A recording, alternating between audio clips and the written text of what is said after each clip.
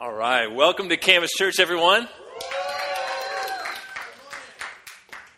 Well, I hope everyone had a fantastic Christmas. I know mine was amazing. Who else had an amazing Christmas?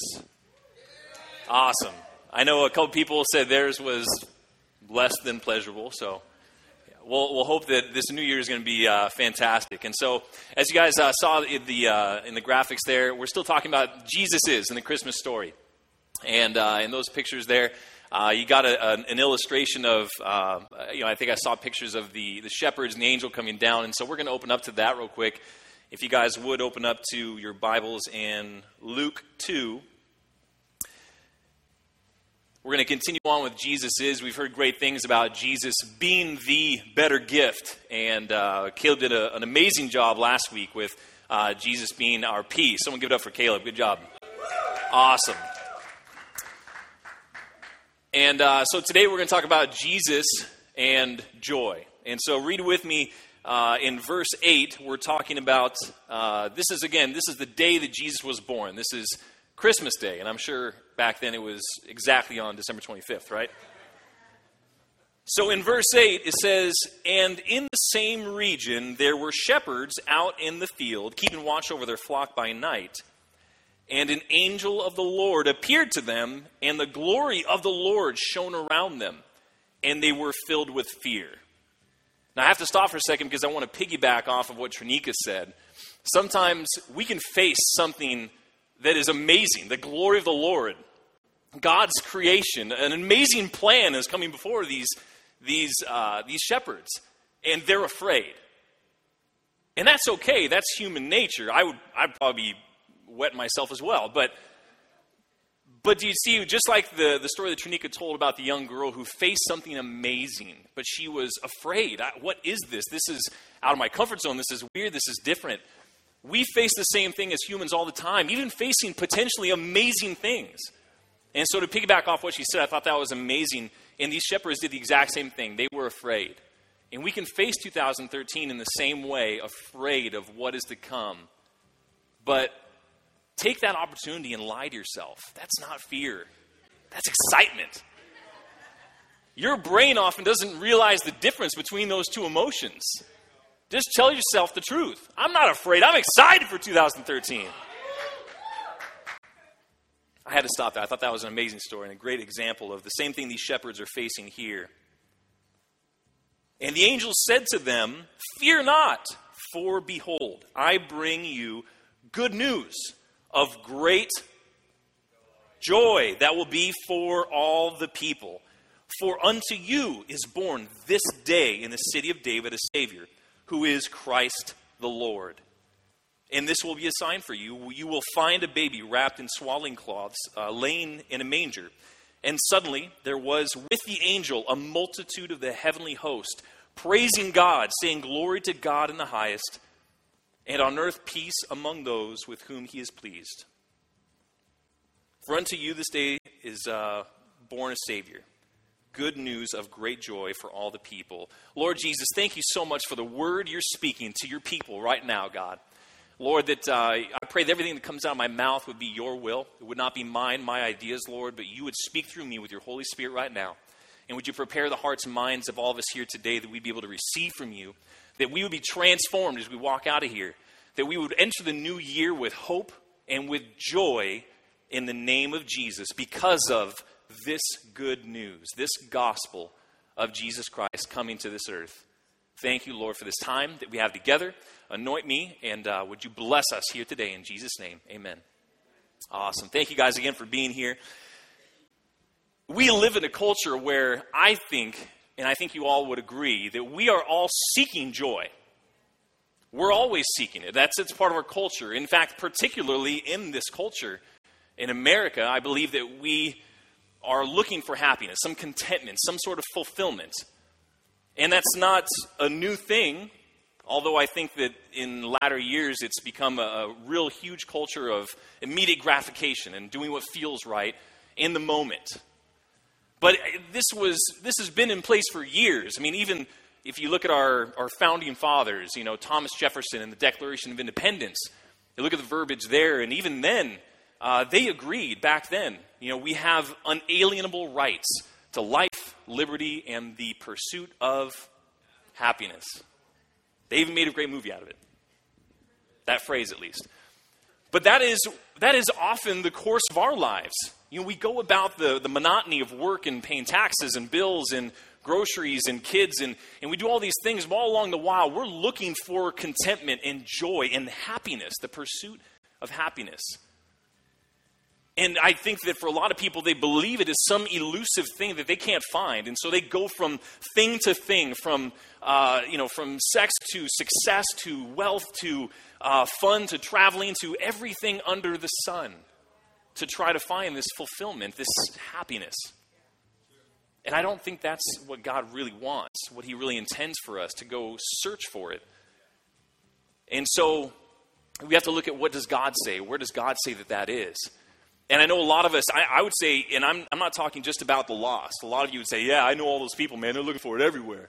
But I'm talking about you in this room, myself. I found myself more than not seeking to find a fulfillment and a joy, even as a Christian, trying to numb the pain of life, trying to find some fun or something exciting, something to fill that void instead of turning toward God. And so it's important that we examine our own lives at this point and realize where we're looking for our joy. And there's good news. Aside from Jesus coming to this earth, there's a historical figure that I'm sure you may have heard of who's done all the hard work for you. If you guys have ever heard of King Solomon, now, he tried everything you can imagine. He did it all. Whatever you think you might find happiness in, he gave it a shot, in excess. King Solomon was, as we know, the wealthiest man in history. Had more power, more influence. I mean, this guy was Hollywood times 10. I mean, this guy, had more money than, I don't know, but he had it all. He had more wives and concubines and had more physical pleasure than all of us combined.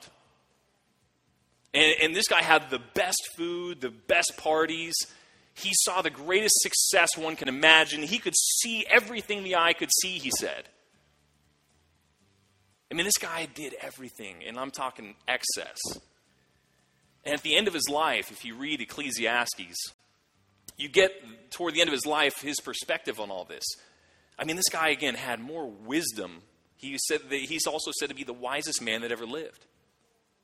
To lead his people. He accomplished more than most people ever will in their lifetime. So this guy saw and did everything. And at the end of his life, he says that all of it, everything I've seen, everything that you could do, no one is going to make an impact on this world and be remembered for years to come. All of it is vanity and grasping for the wind. He says your life is a mist or a vapor. I heard Mark Driscoll, a pastor, relate it to passing gas. And he said, that is your life. And I actually thought that was kind of accurate because, of course, some make more impact than others.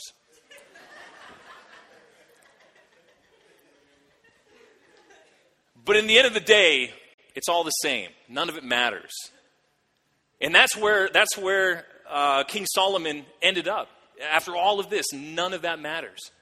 So once again, we're left with all the things you can pursue in this life. Where do we find joy? Because there is something innate in us, our unalienable right to pursue happiness.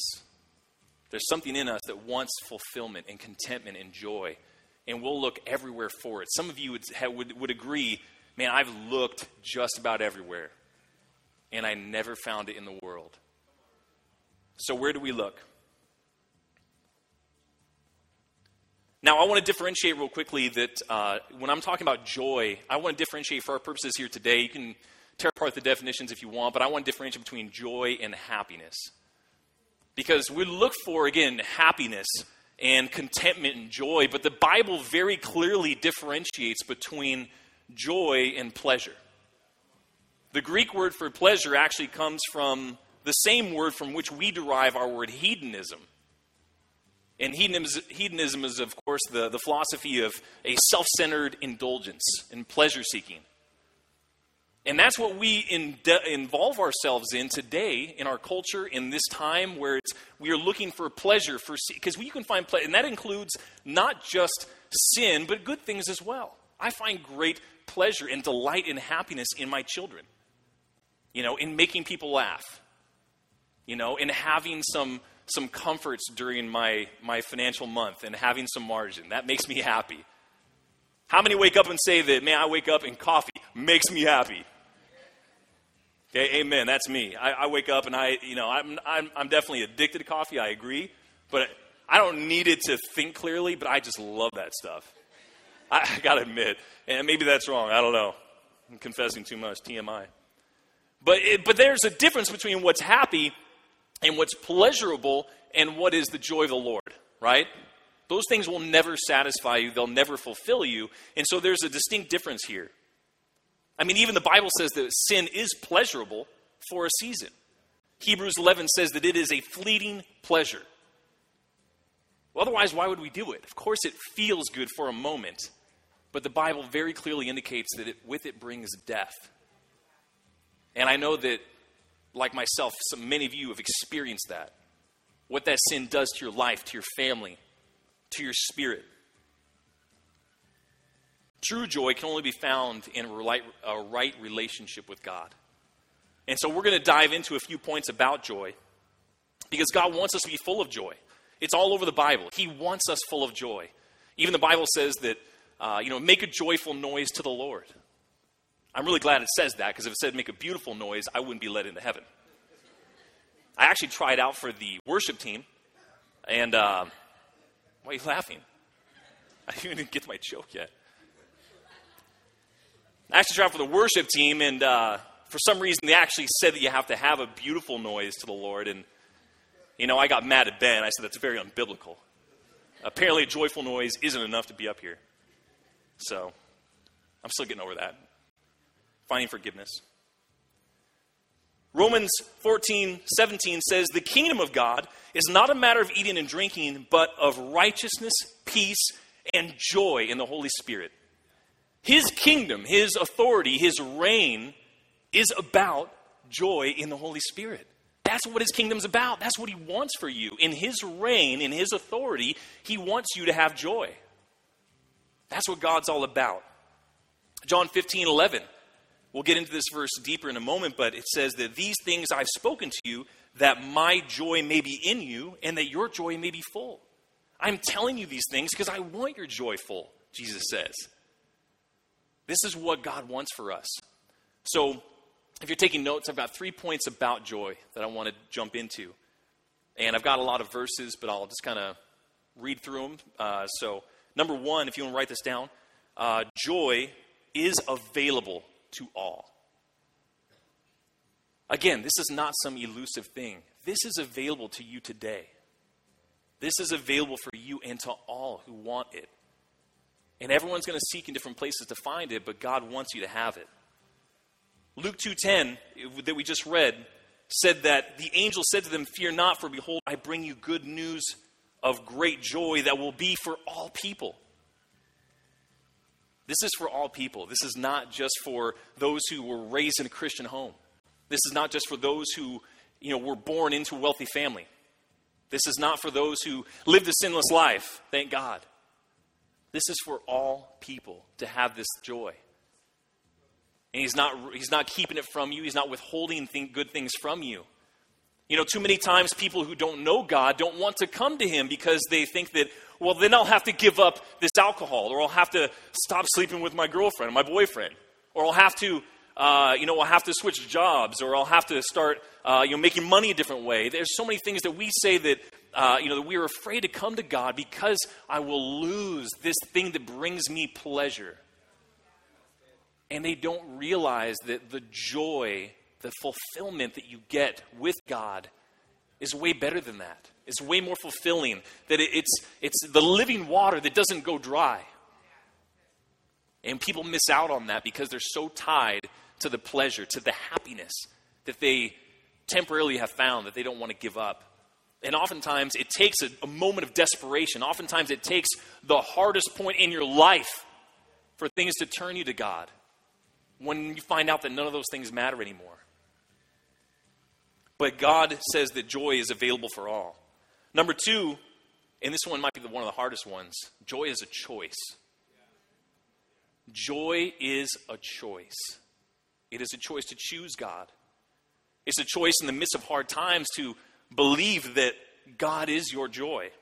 Habakkuk 3:17 says, though the fig tree should not blossom, nor fruit be on the vines, the produce of the olive fail, the fields yield no food, the flock be cut off from the fold, and there be no herd in the stalls. Yet I will rejoice in the Lord. I will take joy in the God of my salvation. He didn't say, I feel like it. There's no food, there's no vegetables, there's no oil, there's no meat. Judah, calm down. He says that there's no food, there's nothing. The circumstances don't tell me I should be full of joy. My family might starve. But he says, I will. Not I feel like it. Not circumstances tell me I should.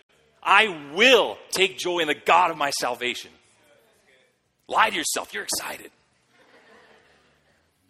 And I know this sounds corny. You know, it's the self-help books. But guess what? It works. You make the decision to look at your circumstances differently. To ignore the facts and start believing his word. About what he says, about him being an all-powerful God who provides and heals and changes and redeems.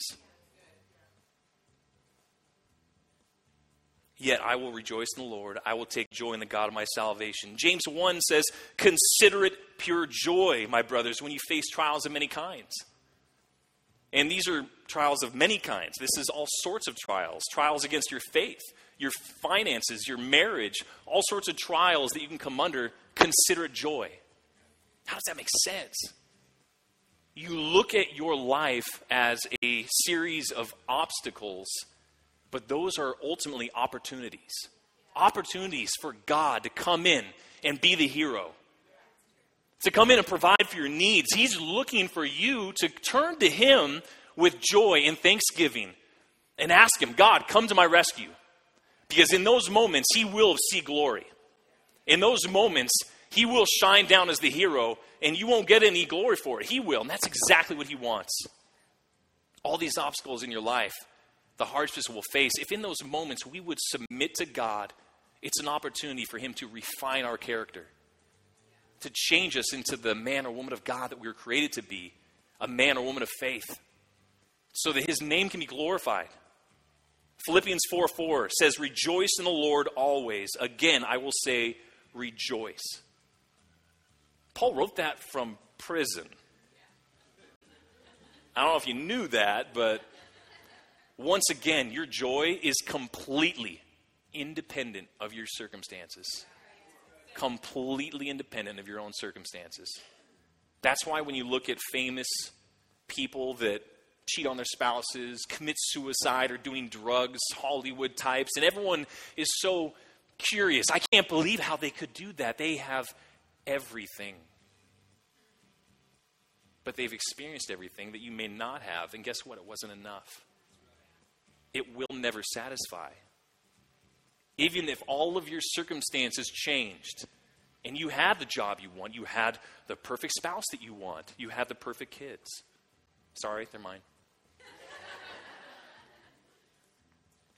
None of that would matter. You would not be fulfilled. I promise you. Solomon says it. Life proves it. All of your circumstances will not make you content, will not give you the joy of the Lord. Number 3, joy will give you strength. Joy gives you strength. Nehemiah 8:10 says, do not be grieved, for the joy of the Lord is your strength. Do not be grieved. That was a time of grieving that he said that. Do not grieve. The joy of the Lord will be your strength. Hebrews 12:2 says, looking to Jesus, the founder and the perfecter of our faith, who for the joy that was set before him endured the cross, despising the shame, and is seated at the right hand of God, the throne of God, who for the joy set before him. Oftentimes the decisions we make for joy, for God, aren't going to be the ones that make you happy.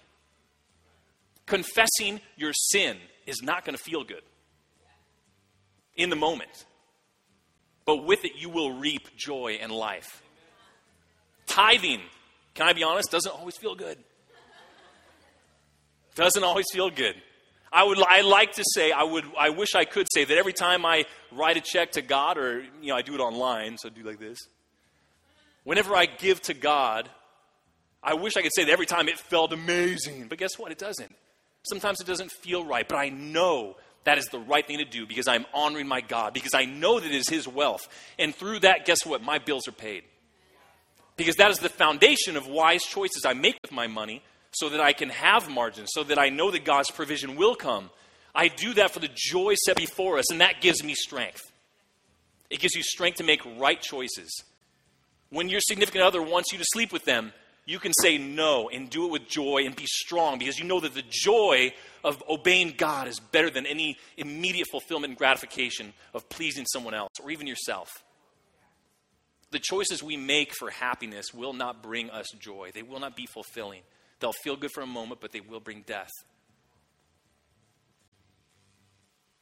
So those are the 3 points about joy, but again, I don't want it to be elusive. I want to talk about 3 simple principles to talk about how to get joy. How is it we obtain this? Number 1, joy comes through intimacy. Joy comes through intimacy. John 15, this is one if you want to turn to it, you can read with me. John 15.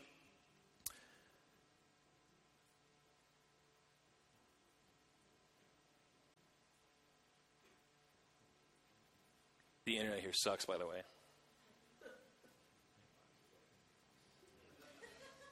John 15. We will start off in verse 4. Now, this is in my Bible. This is in red. So this is Jesus talking, so take this seriously. I'm joking. It's the Bible. Take it all seriously. Come on. Jeez. Lighten up. Number 4. Abide in me, and I in you, as the branch cannot bear fruit by itself unless it abides in the vine. Neither can you unless you abide in me. I am the vine, you are the branches. Whoever abides in me and I in him, he it is that bears much fruit. For apart from me, you can do nothing. If anyone does not abide in me, he is thrown away like a branch and withers. And the branches are gathered, thrown into the fire, and burned. If you abide in me, and my words abide in you, ask whatever you wish, and it will be done for you. By this my Father is glorified, that you bear much fruit, and so prove to be my disciples. As the Father has loved me, so I have loved you. Abide in my love. If you keep my commandments, you will abide in my love, just as I have kept the Father's commandments and abide in his love. Verse 11, this is important. These things, all these things we just talked about, abiding in him, being fruitful, this is what it says, these things I've spoken to you, that my joy, his joy, the joy of the Lord, the joy of Jesus, these things I've spoken to you, that my joy may be in you, and your joy may be full. Satisfying, finally. The number one way we can get joy is being intimate with God. And he gives us insights here on how to accomplish that. But up till verse 11, verses 4 through 10, there's 7 verses there. And at least 7 times, Jesus says, abide in me. In 7 verses, it says it over 7 times, abide in me, abide in me, abide in me. Make your home with God, in his love. That is intimacy, abiding in God.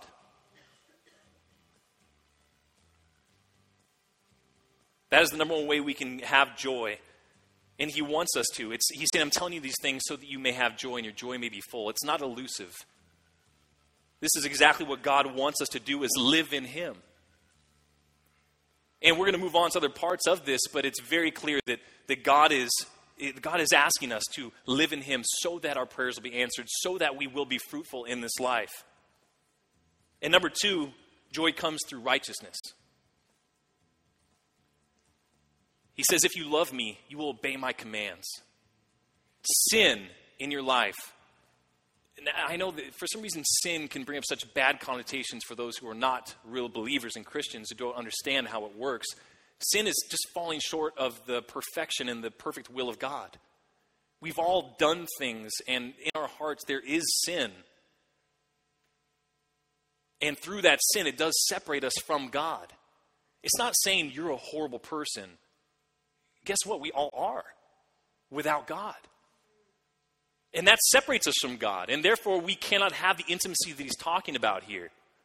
And through abiding in him, through loving him and obeying his commands, he changes our hearts from the inside out. And we begin to want to make right choices. He doesn't ask us to come to him once we clean up our lives. I think some people can testify to that they used to live in the world and they thought, well, once I quit drinking, then I'll start going to church. And guess what? Church does not save you. Giving up drinking does not save you. I worked with a woman who was a Christian, and she, it was a business where it was mostly men, and all these men were swearing profusely. And every time someone would swear around her, don't say that in front of me. Okay. And, they try to stop swearing in front of her. That's great, but you could change every one of their behaviors, and they're still not going to make it to heaven. It's not about changing behaviors. It's about submitting the heart. And the only way you can do that is by leading people to the love of God, by exhibiting his love and sharing the joy that you have in your own life. But many of us still don't have it, even as Christians.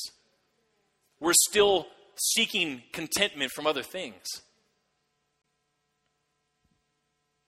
But it comes through intimacy and it comes through righteousness. Psalm 33:1 says, shout for joy in the Lord, O you righteous. Praise befits the upright. It's easier to praise when you don't have the conviction of sin on your life. I've lived in the world, and I've lived for God. I've seen both sides of it. Sin is blinding, and it separates you from God. You cannot praise him. You cannot be intimate with him with that on your life. People that are walking in sin, sometimes when they do, get dragged to church, they can't even look people in the eyes for fear of being judged. Because they feel the sin on their life. It is a chain, that sin. The pornography that you look at night is a chain on your life. It is a temporary pleasure that, guess what, you can't give up on your own. The relationship you're in, you can't give that up on your own. The lies you tell to people, all the things we do that try to appease our own flesh, you can't give it up on your own. He doesn't say, get your life cleaned up and then come to me. He says, come to me and I'll clean up your life. And your desires change. And you don't want those things anymore. You won't want those things anymore. Joy comes through righteousness because you have the ability to be intimate with God. Number 3, joy comes through purpose and fruit. Joy comes through purpose and fruit. If you look back at that scripture, it's very clear that through intimacy, God even says that you would prove to people that you're my disciples through the fruit in your life. I know that being the father of children, being the husband of my wife, I know that I have this desire to accomplish something. I want to be successful at some level. Even, to do a job that I don't love the job, if I feel like I'm being successful at it, I want to do it more because I love the success. There is an inextricable connection between joy and bearing fruit, being successful. And in the same way that sin oftentimes replaces the fulfillment of God's joy, in the same way good things do the exact same thing in our lives. The relationship, the love of another person, the success of financial wealth traveling the world, seeing great things. These are all good things. The happiness that comes from kids. Coffee makes me happy. And we'll often, so many times, we'll get distracted from the best things of God because we're replacing it with very shallow things. We're replacing our social lives with social media online. Our victories are no more for the heart of a woman or for the kingdom of God, but they're for a video game online. And I'm being very serious. It's funny to some who aren't gamers, but there's some gamers in this room. They're like, oh, that's me. I was up at 3 a.m. last night playing video games. Grown men and women. I mean, it's crazy, but those are the accomplishments that we reward ourselves with that feel good to the flesh. We go out and we conquer in business. I've talked to men who conquer women. I mean, literally just, that's their fulfillment, their satisfaction. You know, women that have to have the best fashion, who want to be socialites. I mean, whatever it is. And those are not in and of themselves bad things. But when they replace God, they will never be fulfilling. Go make wealth. That's great. That's fine. Have a blessed family life. Have a beautiful house. There's nothing wrong with that unless that is trying to replace God. You will never find fulfillment in it. There are third world countries where people have more joy than 99.9% of Americans who have all the wealth of all the nations. Live in huts. Joy is not determined by your circumstances. We talked about that.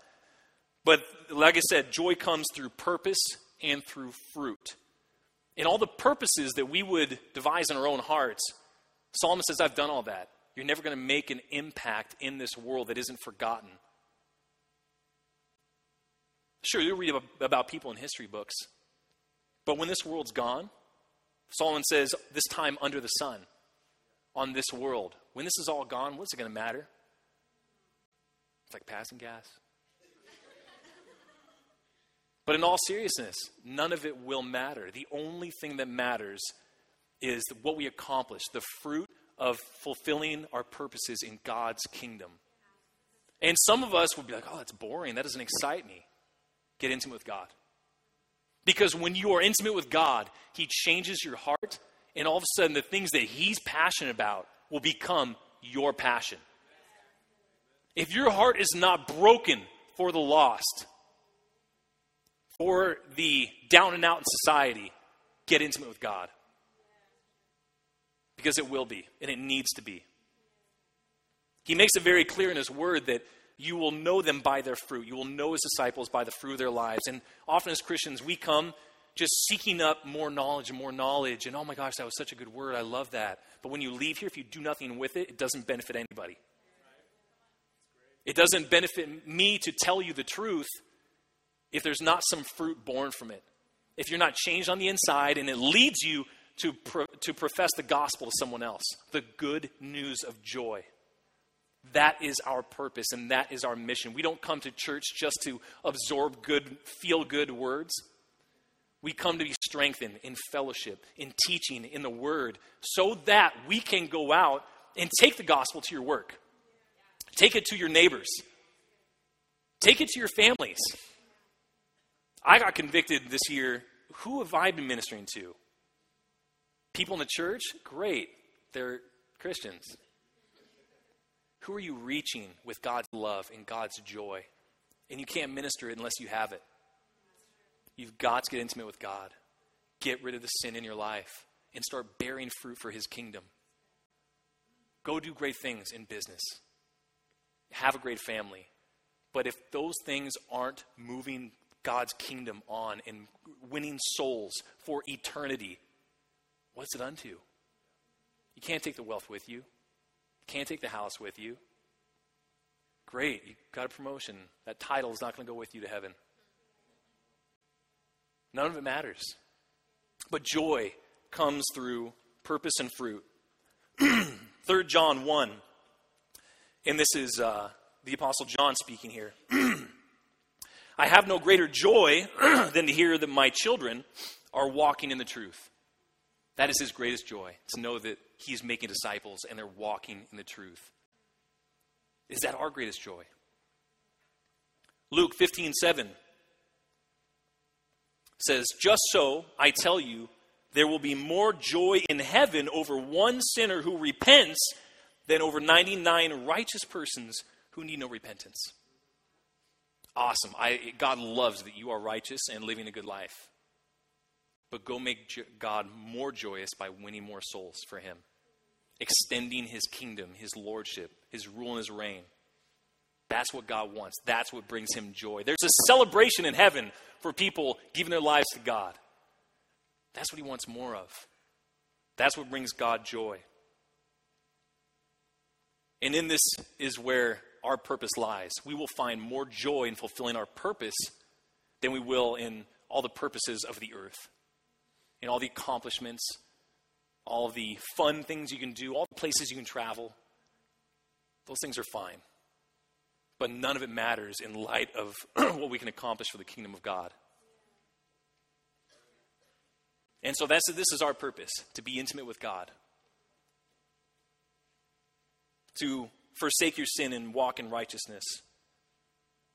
And have the joy that comes through living a life of purpose and bearing fruit for the kingdom. So the worship team is going to come up in a moment. I want to spend some time and pray. I want to get back to what I said about facing 2013. And the joy that comes from the Lord, it changes your perspective. When your circumstances tell you that times are bleak, it's a bad economy, I lost my job, there's not enough money in the bank to pay the rent. When you choose joy, when you make that decision, you take your eyes off of the obstacle and onto the omnipotent, onto the God that will provide all your needs, that will come through, that will change your heart. When you can submit your heart to God and say, God, I can't do it on my own.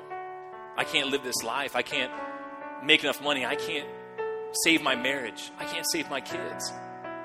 You begin to focus on God, and it's now an opportunity. It's not, God, I'm afraid of 2013. It's, God, I'm excited to see how you're going to come through in 2013. How you're going to come through for my bills. How you're going to save my kids. I'm excited. I'm excited to see God come through in 2013. The circumstances don't make me happy. Maybe they do, but not like the joy of the Lord. You might be in great circumstances. You might be in horrible circumstances. But where's your focus? Is it on God? Is it in intimacy? What can you do to surrender more to God in your heart and let him change who you are? How can you change yourself, your character, and submit to God in those moments and let God do a work in you so he can come in and change your character and change your circumstances and get the glory out of it? We have a purpose. Go ahead and bow your heads as we pray. Father, thank you so much, Lord, that you've got joy for all people, that we can walk into 2013 and choose joy. You are powerful, you are mighty, God. We celebrate your goodness. We celebrate your love. We celebrate your joy. And God, we surrender to you right now, God. We've searched high and low for other ways to be happy and be content.